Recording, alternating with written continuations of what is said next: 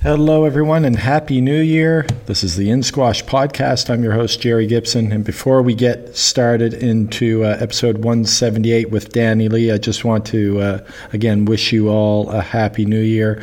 And I just want to say thanks for everything, for listening to the podcast in what was a very challenging year in 2020 that we had here across the globe, regardless of what we're talking about. But in terms of squash, it's been particularly challenging.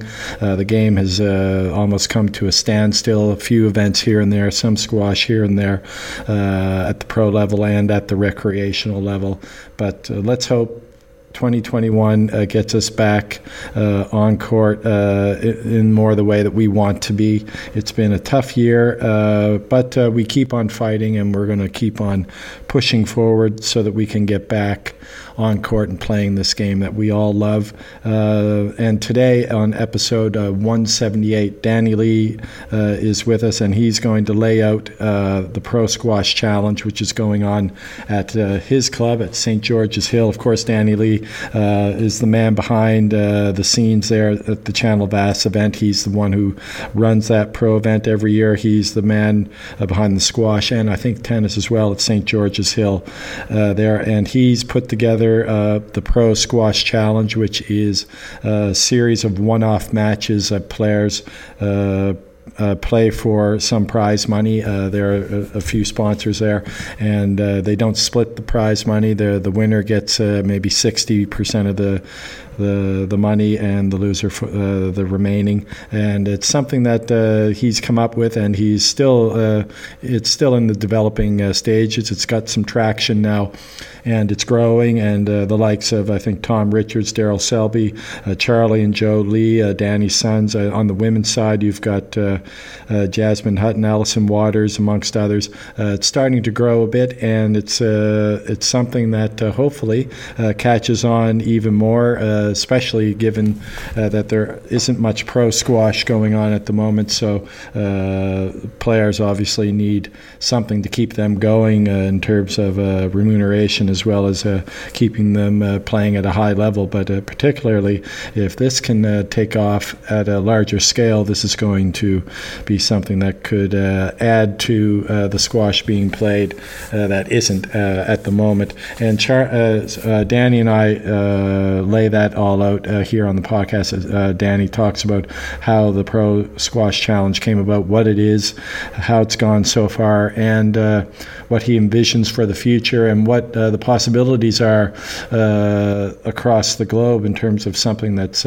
similar to this. So we're looking forward to hopefully seeing more squash challenges down the road, and other sort of iterations of it. There are other possibilities as well that we discuss here on the pod. And then also we talk about a bit about the pro game that we saw a bit of pro squash there at the end of the year, and we take sort of a look back at the past and present as well. As maybe some of you know, Danny played at the pro level. He played in the era of the Khans, and he actually trained with Jansher Khan quite a bit. So we've got some stories, some anecdotes there from Danny about those days gone by, and we compare a little bit about the personalities of the past and present. So I know you're going to enjoy this, our first episode of 2021. And again, I just want to say to everyone who's been listening, thanks so much for your support over the year. It's been fantastic. The podcast has grown a lot, and we've had some really great support across the board, not only from our listeners but from our sponsor, Active Scout. Also, I'd like to thank Squash Player Magazine, who's been really supportive, Sport Rageous, other sports media. Fram has been great at Squash Site. She's always promoting the podcast, as has the daily squashreport.com. They've been really fantastic. And also, I just want to give a shout out to all the other squash podcasters out there. Great job last year, guys and ladies and gents, and let's keep it going, okay? So without further ado now, episode 178. It's a really good one with Danny Lee. Hi, Jerry. Hey, Danny, how are you? Fine, thank you. Happy New Are we Year. doing Happy New Year to you? Are we doing, this is just audio though, we're doing it, are we? It's just audio, yeah. just audio. Oh, okay. Yeah. Good. I mean, I've been thinking of taking it to YouTube as some. Yeah. There's some formats that some podcasts have it going on YouTube and the audio as well, but they'll just. But you're just recording the audio. I just record the podcast, and then if any editing is necessary, maybe a Wi-Fi issue or something like that, I can get in and edit it. But generally, just whatever happens, and it goes up. Cool. Into the blogosphere. Yeah. The blogosphere. I like that one. Because last time I don't think we didn't actually see each other, did we? I can't. Yeah, I don't think we did. I mean, obviously, I've seen with squash stories and the squash Facebook, Twitter, and all that. I get to see you every now and then. You had a nice nice YouTube, I think, introduction of the Pro Squash Challenge, which you put up. I think it's on your LinkedIn page as well, which is pretty cool. But yeah, that's right. Yeah. But before we get started, how did you spend New Year? You know how I spent my New Year. Yeah, well, I'm so glad you're all right, by the way. Yeah, that was. I mean, I just gotten the message. I was about ready. Actually, we were about ready to have our episode, and I had a bottle of. Yeah.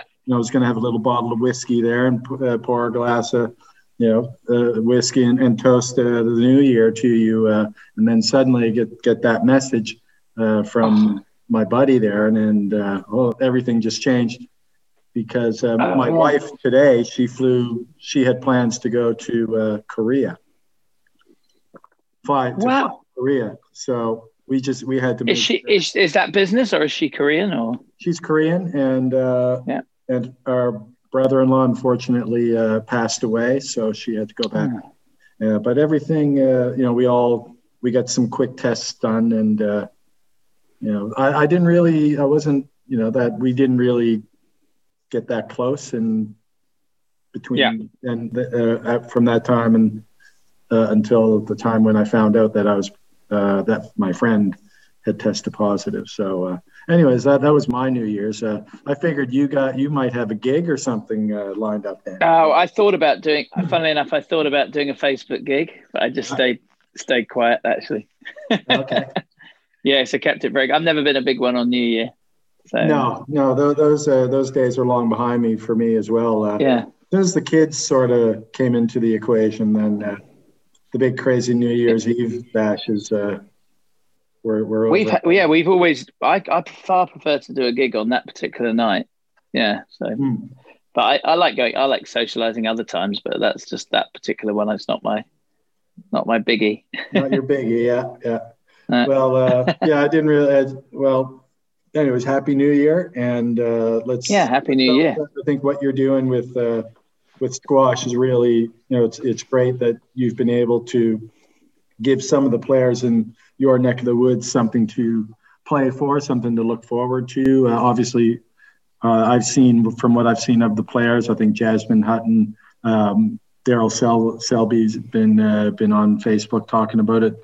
The Lee boys and others, Tom Richards, they're all really into it. But give us a thumbnail, if you don't mind, Danny. I mean, I know a lot of people are aware of what's going on, but maybe some people just may not be. So, it's the Pro Squash Challenge. It's at your club, and I guess it's within the confines of what the protocol is for COVID in your area. Oh, yeah, absolutely. We stick to the COVID protocol. Well, I said about starting it because the professional players weren't getting any games or any money, and several of my friends and people at the St George's Hill Club offered to sponsor either individual players or individual matches in that. So it just initially it was sort of my sons Joe and Charlie Lee and Jazz Hutton and Tom Richards, because there are elite pros who were actually signed off COVID-wise to play. We're very happy to take challenges from all comers, and they don't have to be at St George's. In fact, I've had approaches from other clubs around the world where people would like to stage a challenge. It's just a lot easier to get two players together to play a challenge than it is to, say, have 32 or 48 or whatever for a main draw event. So during these COVID times, it's certainly a good thing to have. And the idea is to establish, we've had 9 matches so far, but to gradually establish a pecking order between the men and the women, and then hopefully attract the likes of Mohammed and Marwan. Certainly, they expressed some interest too, didn't they? Or they definitely showed their support for it, at least from what I could see on Twitter. Yeah. Yes, certainly they're behind it, and they'd love to get involved. And who else? Laura Massaro has been encouraging about it. Nick Matthew, very encouraging. He supported it. He may even get involved in a playing capacity as well. Yeah. He'll be able to hit the ground running, no doubt. It suits sort of an aging player, because they haven't got to get themselves up for the whole tournament. They've just got to get themselves up for the one match, and that could really suit. Yeah. Yeah. Well, that's something, that I've thought about. I'm not really sure exactly how yours works. So is it like let's just say Nick and Charlie have a challenge match. Are there other challenge matches on the same night, or is it just a one match? Is it like? Well, I think that would be the idea as we get the challenge series established. That would be the idea, to have it like boxing, where you've got an undercard and the main bout, which you promote. But when you have crowds and things, but at the moment, it suits us just to have one match at a time. But that would certainly be the way going forward when you have crowds. And the interest from sponsors, and also you've got 2 guys down at the club who say, right, I'll back Charlie if you back Tom, and that's how it's been. There's almost been a bit of competitive sponsoring going on, or another guy said, right, I'll back the winner of Charlie and Tom to play Willstrop or Deck James.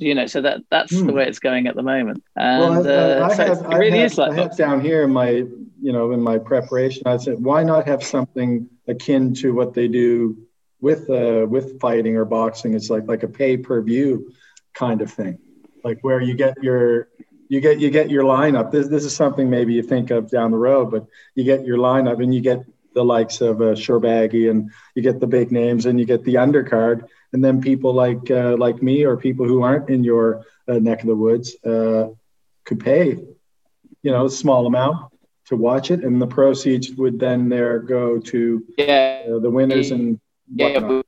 Heading at the moment, we've done it in a kind of sort of unconventional, but it's worked during the COVID times, where we've actually not live streamed, partly because of the slightly iffy internet at St George's, unless you kind of hard a big like the TV companies do it. And the club have got their firewall. It's actually been quite good to have it as a YouTube thing, where nobody actually knows the result until you watch it. So it's meant we've had quite high viewing figures for what was initially a small project. I mean, Jazz and Ali Walters have had 20,000 views. And I just like Facebook, and just in 2 or 3 days, Facebook and YouTube, the highlights videos had 10,000 views. So it's obviously capturing a bit of imagination.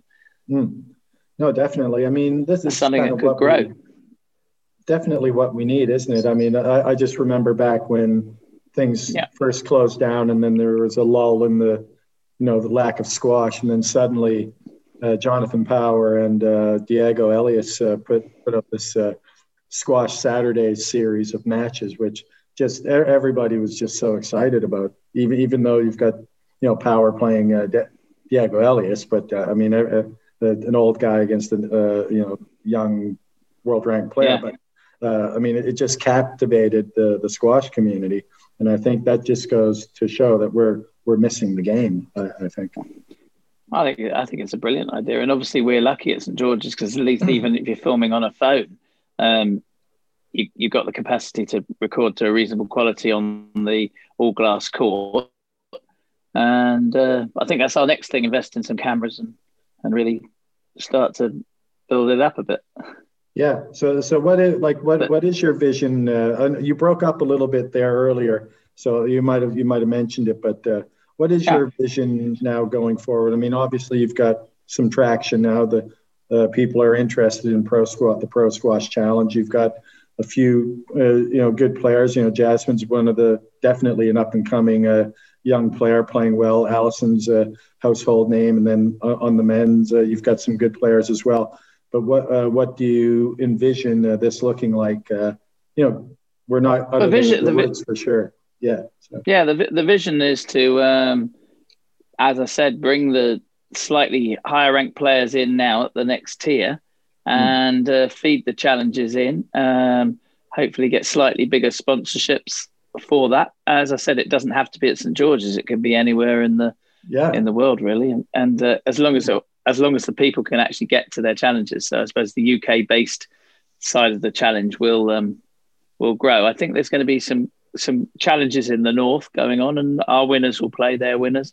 Certainly, as I said, bringing in the next tier in the sort of Deck James, Adrian Wallers, James Wilstrop, Nick Matthew if he's up for it in the men, and then well, he sees Daryl's not much younger than Nick, is he?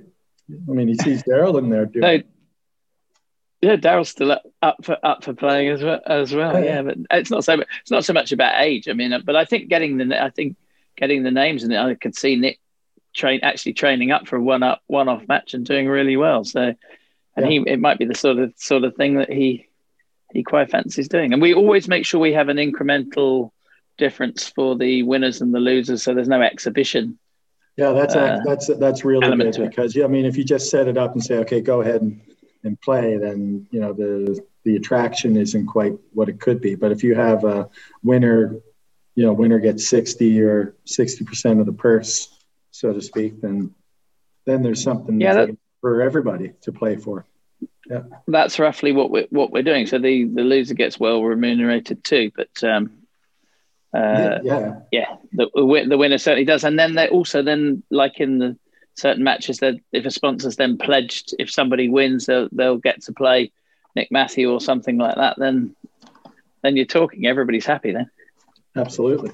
I just realized I didn't plug in my super duper microphone, so the quality of my voice will come in a little better here in a second.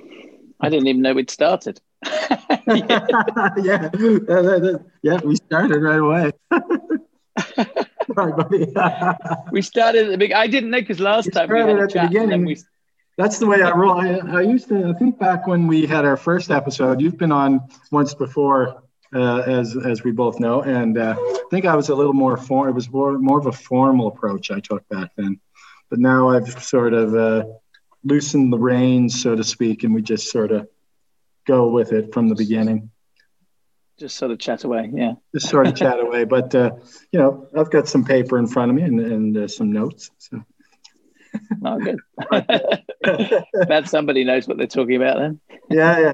No, definitely. This is good stuff. But, just to what we were talking about earlier, I mean, there seem to be pockets of where a lot of really good players kind of congregate. They're obviously you've got your players there in St. George's, and then Pontefract has its group of players. Forget the name of the place where the Sherbaggies tend to play. Bristol. Yeah, that's right, Bristol. And then you go across the pond. You've got Philadelphia, Boston, New York City. You've got in Toronto. You've got like Jonathan Power, Diego might even be there. Some top Canadian players, even European players are playing there. You've got pockets of Aix-en-Provence there, and France, just about everywhere around the world. I mean, this seems like something, given the lack of tournaments that are out there right now, something that might be, something that could take off. Yeah, certainly. There's no reason why you couldn't have a load of people playing within the pockets, and then when we all get back to normal, we can play for the winners of each pocket. Sort of each challenge can play each other, each challenge pod, if you like. Yeah, yeah. I guess the Egyptian pod would be quite competitive, wouldn't it?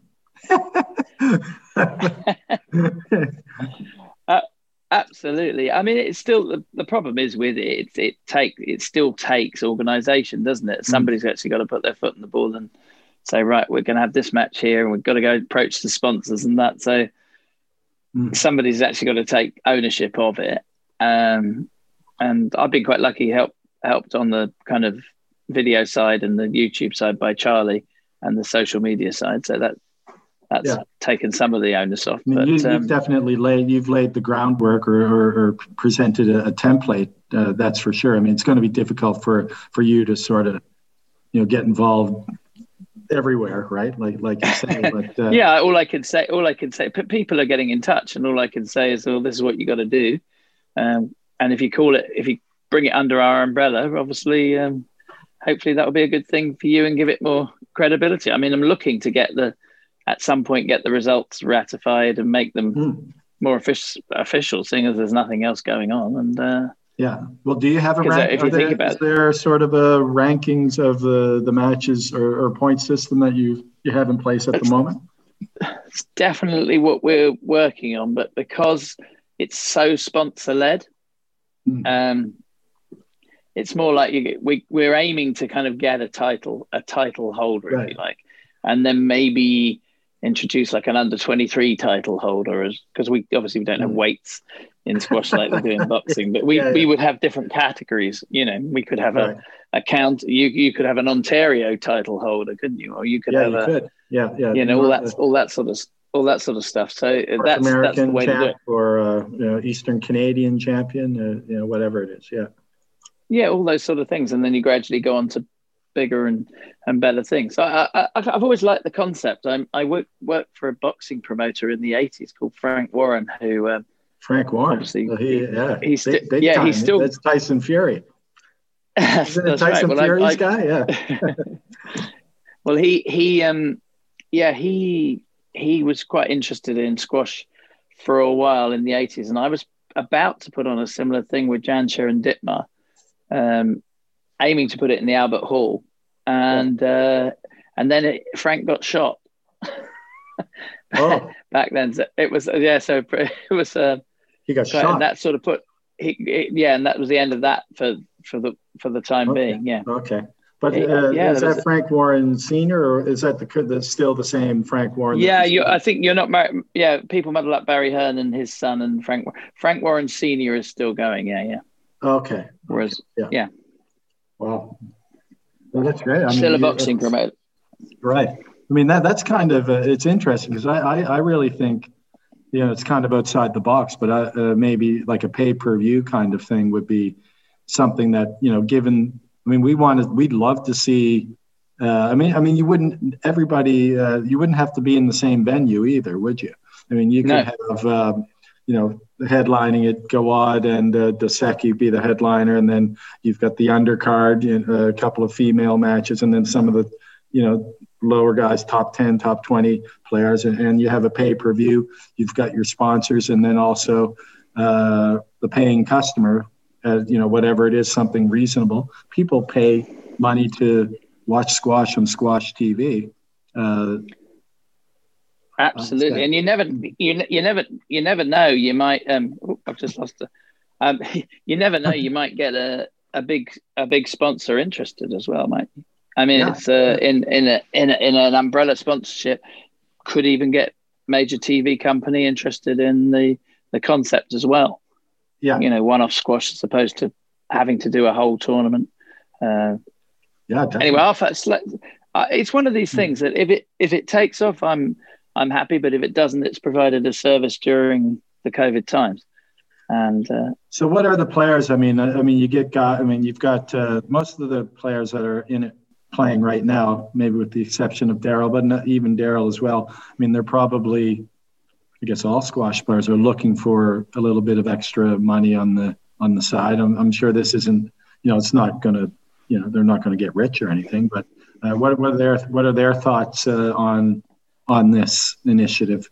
Just everybody's been highly supportive of it. Daryl and I were talking about possible different TV ways of doing it. I've had conversations with other people about maybe experimenting with slightly different scoring, especially if you were to get the round scoring. mainstream team.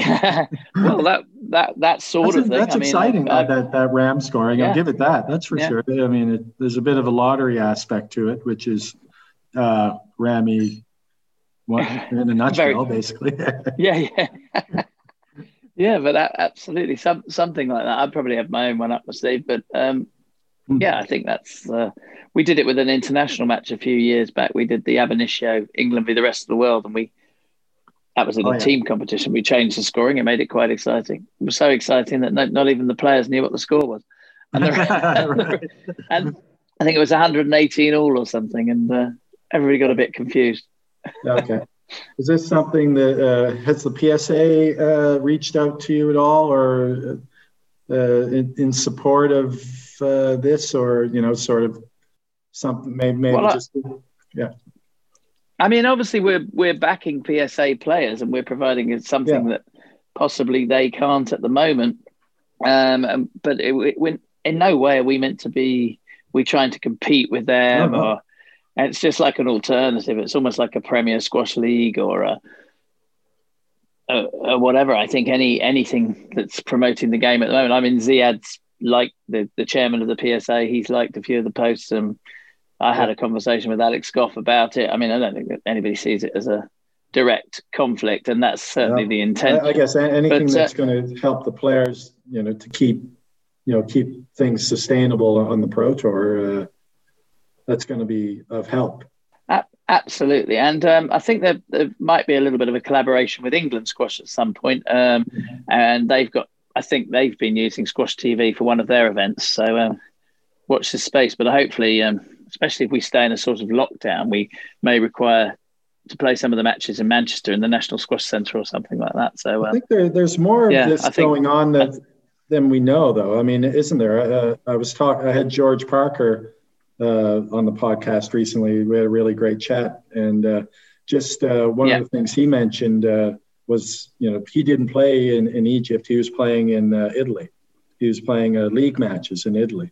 No one really knew that. No one knows that these matches are going on except probably that club or the clubs that are involved in that. I had no idea, really. I mean, I guess people in the know would know, but there are obviously maybe there's French league going on as well.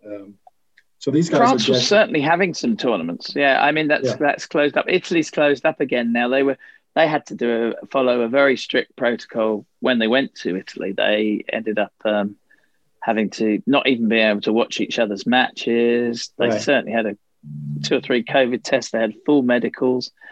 I mean, the amount spent on the testing and everything, it's a shame it didn't go straight to the players. Yeah. It's probably more than the amount they paid them. So, and that's the problem at the moment is it's clearing the facilities. Reason soccer or some of the other top professional sports are able to keep going is because they're able to afford the extra and stuff. Yeah, it's definitely the deeper pockets. We're struggling to get signed off at the moment. The current climate seems to be getting slightly worse as well in terms, certainly. Yeah. You're just frozen, Jerry. Yeah, I lost you there as well. Is that you or me? I'm not sure. I think I'm frozen on your end, you're frozen on my end, but I've got you there now. There we go. So we're back. I'm on full. I've got all the bars. I got all the bars. Yeah. Yeah, I'm good.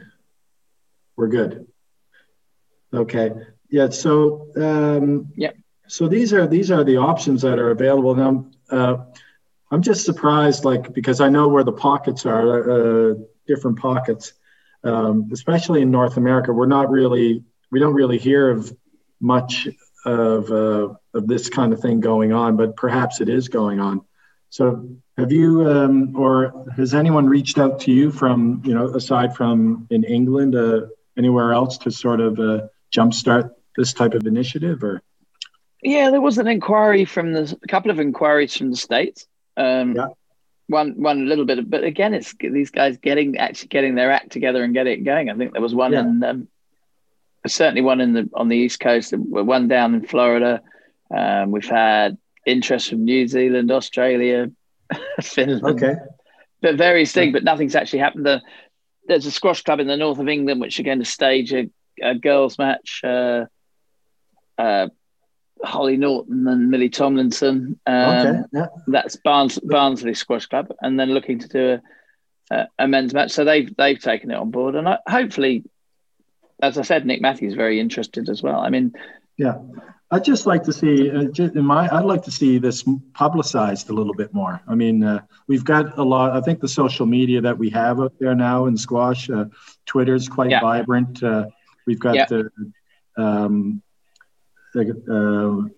squash stories there on Facebook, which everybody's contributing to that, and it just seems like if we can get these events, publicize them a little bit more, then perhaps they can gain more traction. So I guess it's up to the people involved behind the scenes to get the word out, and then let the squash community do what it does, which is promote it. The squash community will promote it. The figures have been good, and I would say it's gaining traction rather than losing traction. So everything we're putting on is getting more and more views. Well, your side is definitely gaining traction. I mean, the pro, the Pro Squash Challenge. Yeah. Yeah. But what I'm referring to is just other what else is going on outside of the Pro Squash Challenge. Maybe you're right. Maybe because of the Pro Squash Challenge, we've got these other interests that are popping up that suddenly they're doing something similar. So maybe we are gaining a bit of traction in that way. Yeah, but as you say, certain things, it's always up to the individual promoters on how they promote it and whether they use Squash Site or use some of these other things, whether they get Squash TV. I'd say Squash Stories is the big one, right? Squash Stories is the big one, but in terms of the numbers that are actually following, but you can easily get swamped, can't you? Because you could put a post up on there and it may be endorsed. It gets buried in something else. Jamie Maddox, and you've really got to pick your timings, haven't you? I mean, you have with all this social media stuff, but I think it could get buried when somebody comments. You know Jamie pretty well. Like once he gets his teeth into something, he'll help along, I think. Oh, he's been nothing but helpful, and to be fair, all the other the other major groups on Facebook and that have all been good. Yeah. Nobody's removed anything, so no. I mean, it's all good. And you can see it does get traction. Yeah, and you've got some. I mean, what I like about the challenge as well, you've got some good players there, some young players, up and coming players. Joe, your son, he's in the top 30 now, isn't he, in the world? No, he has been. Both my two have had injuries, right, and stuff, but they're far off that standard. Yeah, both. Yeah, I think he did. So we got all that. Daryl, didn't he, recently in the one-off match? He beat him Joe beat him in the one-off. I mean, Joe was a bit unlucky. He got to the British closed final and was doing pretty well. I think he beat Deck, James and Waller in tournaments around that period, and then he got forced out of the game for 2 years with a back injury. So yeah. And so he's just sort of finding his way back. Yeah, I should think he's playing certainly as well as he was, and he's in great shape at the moment. So shame there's not a lot to play. Yeah. Well, you keep them motivated, keep the challenges coming. Get Nick Matthew on the court with him. That'll motivate him. That'll be good. That'll be good. 60-40 split. Absolutely. So what we got to use some of these social media platforms, as you said. I think it's a shame if everybody on Squash Stories gave a tenner. Yeah, we'd have a massive prize fund tournament, wouldn't we? Yeah, I think there's a lot to. I mean, there's potential there, as we said earlier. Maybe with a pay-per-view type of approach, someone come along and think that through a little bit more and flesh that out. I think I would pay 10 or whatever it is to watch a quote unquote card squash matches? You know, wouldn't Yeah, have to be in the same venue. There would be quite, as long as it was well filmed and everything. I think quite a lot of people would do that. Obviously, for sure. you need some type of referee, but the players would have to go into the match knowing that it's not going to be John Mazzarella or video review every time, right? Well, you never know. We could, as we build up, we hopefully get that as well. But maybe we'll get ex-play. Maybe we'll get famous ex-players reffing or something. That might be. Oh, definitely. Just for playing. That's the beauty of just doing this off the hoof, because we can do what we like, really, can't we? Yeah, for sure. There's a lot of room for experimentation, like the RAM scoring system or whatever scoring system you have in mind going forward. But I've got you here though, Dan. I mean, you had a pro squash career yourself back in the day. You played, I think it was during the era, one of those great. It was the Dietmar Kahn era during that time. If you don't mind, if you could give us a classic anecdote of your own having played against one of those superstars back in the day, maybe a Kahn or Nancaro or anyone like that. Played all of those. Nancaro intrigues me because I always, that footage of him when he played Kahn, and Kahn was fishing for lets the whole time, and he got a cheeky let and he just walked around the perimeter of the court twice. Yeah, he was always prone to doing completely wacky things. Absolutely top bloke, Tristan, though. But he's really, really, really good guy and very fair, but a little bit of the McEnroe thing where if things didn't quite go right, or if he felt it was unjust, it was much more that if it was fair, he was always the first to admit it. But it was when the decisions were so outrageous, Yeah. But he was always great value. And he was another one who, him and Brett Martin used to train together a lot. Never seen anything like it. When they trained, they'd play one game, and that would be a session at about 200 miles an hour. So it was just like that was always a good value thing. That was just their warm up, and they both invented lots of shots. They both had a lot of deception. Yeah, Tristan. Well, that was great about Nancaro. He had so much flair, didn't he?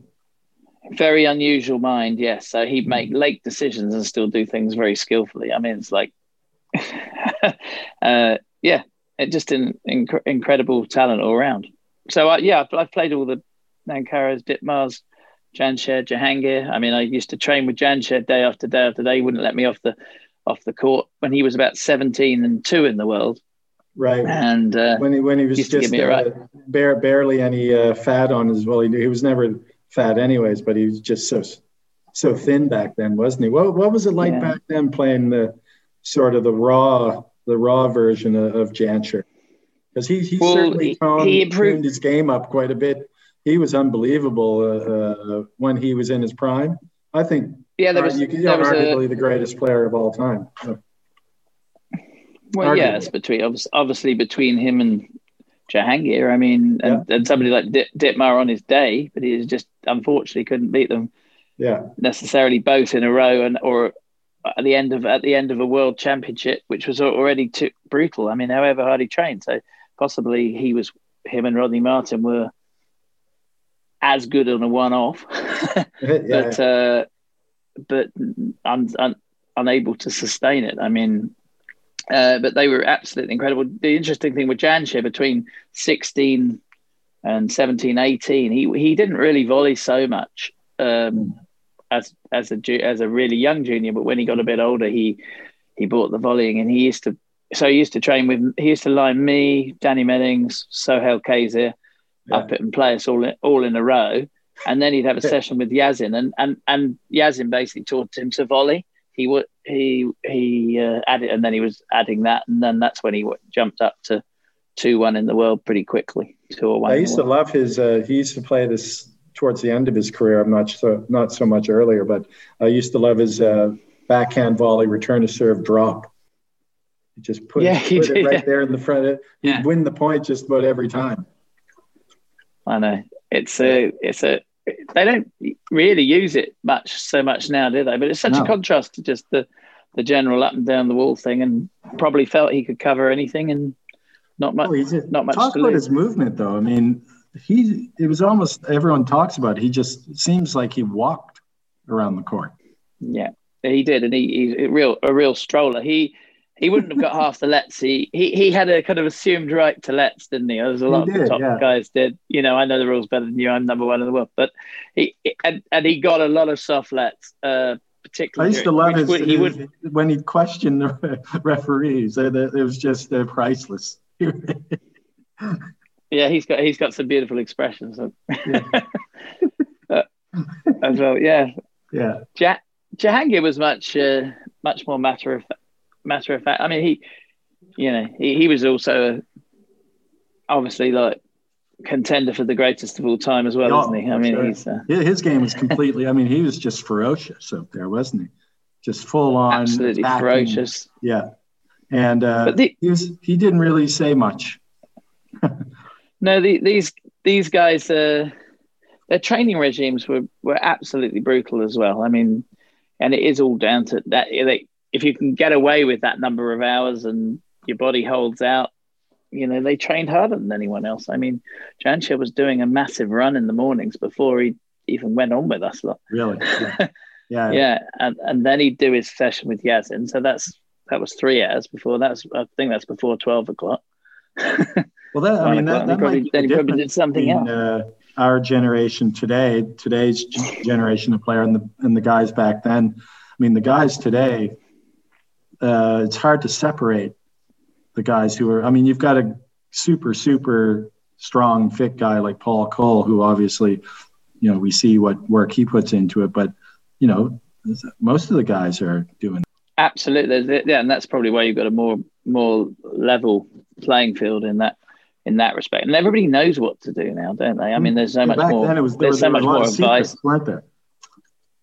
Oh yeah, and a lot of little petty rivalries. And Jahanshir did his training in the mountains in Peshawar. Yeah. Well, I think they all used to a bit.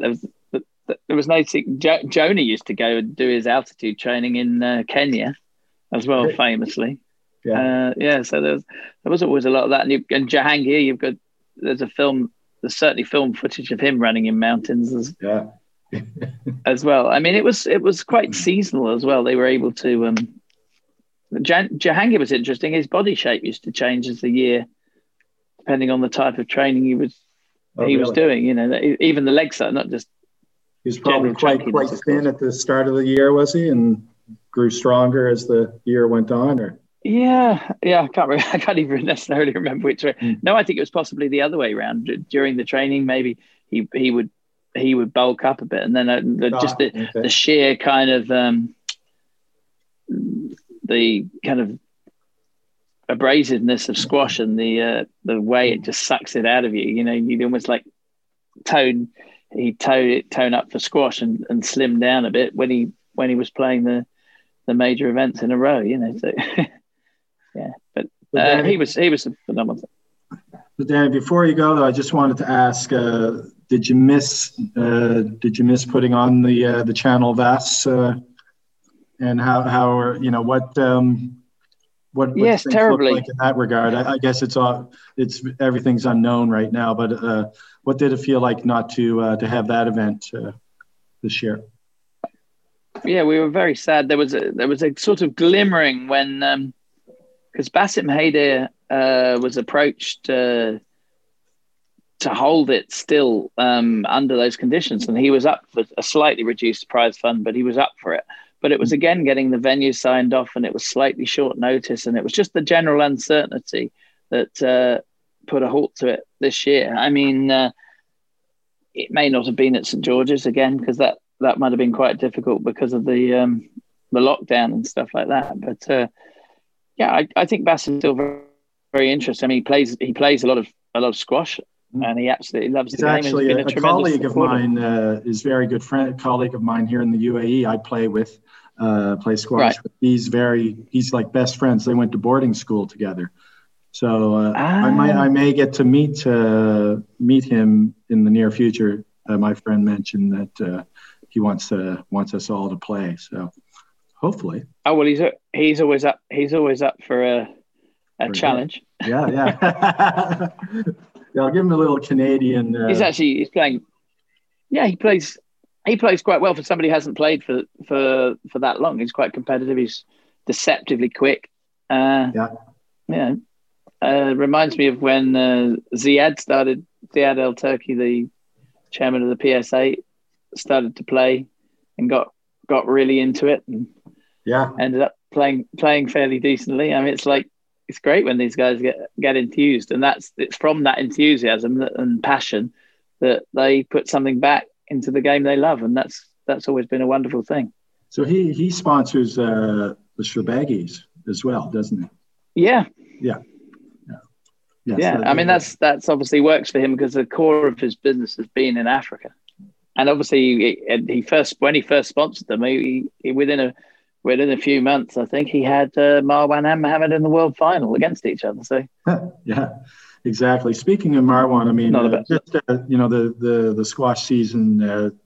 I thought we had 3 very good events. We only had 3 there at the end of the year, but all 3 were excellent in my estimation. But unfortunately, Marwan there had a ban or something. Did you do you know much about that situation? And then nothing. I don't know. Nothing. I don't really know anything about it. No. How's that for diplomatic answer? There we go. Yeah. I know no, I mean, I can read between the lines. I mean, we all saw the image of Marwan. How many podcasts are you going to have to do? Exactly. But I mean, we did see. I did see the image of Marwan and Lee Beachill glaring at each other. Right. I don't know if you saw that picture. It was after one of the events or something, and obviously Marwan was not happy about something, and obviously he's got a bit of a axe to grind, maybe with what happened previously. So to him. So, yeah, I mean, obviously there's something not right there. But, I mean, I didn't see, maybe he was upset. He said something to someone after a match. But you see what's going on in tennis. I mean, you see these guys in tennis. They just, on Squash Stories the other day, someone posted a video of one of these tennis players just smashing his racket to pieces on the court. Bang, bang. You know, you've probably seen it yourself, right? He might have got a slap on the wrist for that, Danny. The thing is, if he gets a year. Yeah, if he gets £1,000 fine in tennis, it's absolutely nothing. But the fines are quite punitive in squash. I mean, the jury's out about how much these guys should be allowed to do and shows of temperament. They don't do anything. No. I mean, you hear a guy like I don't know who it is. They turn around and start chirping at the referee, and then suddenly that becomes a thing. That's nothing. Yeah. You look back at the history of the game. I mean, some of these guys like Nancaro, Jonathan Power, David Palmer, those guys would go ballistic. But people would create. I mean, people told me they created arguments to give themselves a rest, and refs weren't picking that up, and that was really infuriating. I mean, interestingly, Charlie's got a potential new sponsor who wants to sponsor him because he doesn't tolerate any of that lip and right, okay, any of that stuff. So you got contrasting things. So there's a guy putting money into the game, isn't it? Though I mean, some people like it, some people love McEnroe, some people love Borg. But that's the beauty of, the contrast in styles. But if you try to take one part of that out, I really think, I like watching Marwan play. Sometimes, he's aggressive. He's got a bit of an attitude, and that works for him. But if you take that away from him, you're taking his game away from him, Absolutely. And he's on his day, he's constructively, he's one of the best players in the world, isn't he? His ball control's fantastic. His tactics are generally really quite good. He's got a lot going for him, hasn't he? I mean, absolutely. Yeah. And I'm all for all different characters. We don't want to cut all the characters out of the game, but there has to be, the refs have to cut down at a certain point because it starts to favour one player more than the other. I mean, I once when I've got a very early memory of caddying for a guy called Oni Perun in a Pro-Am golf tournament. I was about 13, 14, and he'd lost to Ilie Nastase at Wimbledon the day before. And he was moaning the whole way around about Nastase, and he said it's just impossible. It was just impossible because he got away with so much distractive stuff. And I think Oni had lost like 7-6, or it might have been 8-6 in the 8-6, 8-6, 8-6, or something like that in those days. It was so close, and he just I remember he just said it. It was a few years ago. Not a few years. Well, it was 1998. The Hong Kong Open Hong Kong Open semifinal between Power. It was the Hong Kong Open semifinal between Power and Park. I think it was 1998, and they interviewed Park after the match, and he just went on to say, I couldn't concentrate, couldn't play. Power was just moaning, and with all its theatrics, I couldn't get on with the match. And sometimes it's hard to check your emotions, isn't it? I mean, I found it very hard to play if I wasn't fired up. And it's just getting that balance, isn't it? And sometimes the overexcitement, some people would say that, that's ridiculous behaviour, but there might be things helping you get in the zone. There is. I mean, there's definitely got to be a point where you don't cross that point, but I haven't seen anywhere close to anything terribly egregious in that regard by any player for the longest time. Guys get a little chirpy, they get a bit of an attitude, or, they get a bit whiny with their voice maybe, but come on, you got to have thick skin if you're a referee. You just... Yeah. It's an interesting thing in squash because tennis and possibly even golf, you can get rid of your anger and then get focused again for the next point. By the time you've got rid of your anger in squash, it's halfway through the next point. I think it's just that quickness, and it becomes mental, doesn't it? To let into the next rally. So whereas in tennis, you can regroup, you can bounce the ball 30 times and then serve. You've lost that anger again, and that ability McEnroe had to. So McEnroe is literally like a kettle letting off steam, wasn't he? And then he'd refocus, and he was all right again. Absolutely. Yeah. Well, Danny, opening and closing concentration. Well, Danny, just want to say on behalf of the squash community, thanks so much for the initiative that began with the Pro Squash Challenge, and then what's been what's been going on in terms of its growth. Hopefully, it'll continue to grow globally. And I'm going to promote it here on this little podcast every chance I can get. And thanks so much for that, and all the best with that going forward. And also, Happy New Year. And Happy New Year to you, Jerry. And thanks for all you do for the game. I mean, without all these people helping promote it, the game would be nothing. And every little helps. It's up to everybody to get stuck in and share, and everybody enjoys what you do. Yeah. And look forward to speaking again soon. Absolutely. Maybe next time we can get you to play one of your latest tracks on the podcast, one of your latest tunes. I was going to ask you to do it this time, but I figured, we better pay closer attention to the world, to the Pro Squash Challenge. But next time, maybe we get the guitar out. I can break mine out too. I don't play as well as you do, but we could do it with Neil Young. I can play some absolutely. Little Heart of Gold. We could do that. Yeah, absolutely. You got your harmonica? Oh yeah, for sure. There you go. Get the harp, get the thing all hooked up there. Yeah. Yeah. Okay, Danny. Take care. Good to see you. Happy New Year. Thanks, Jerry. All Cheers, the best. bud. Bye. Bye-bye. Well, that was fantastic. Many thanks to Danny Lee for that, and really definitely looking forward to his third visit. Hopefully he'll bring his guitar along. I don't know if you've seen any of his YouTube stuff of his band.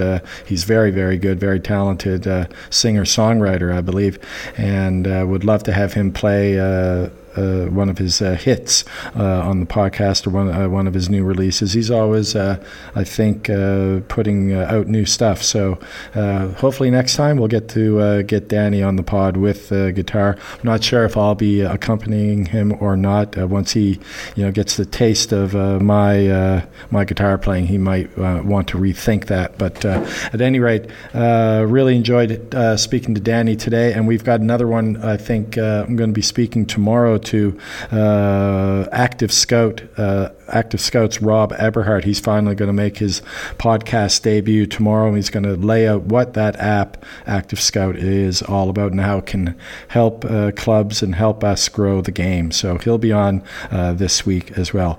Everybody, thanks for listening. Please give us a shout out on Twitter, on Facebook, on the Instagram. I'm on there now. Give us a shout out, give us a like, share this with all of the people in your squash community. Really appreciate it, and thanks for all your support. Again, happy 2021, everybody. 2020 is behind us. Things can only get better. All the best to all of you, and we'll talk to you soon. Goodbye now.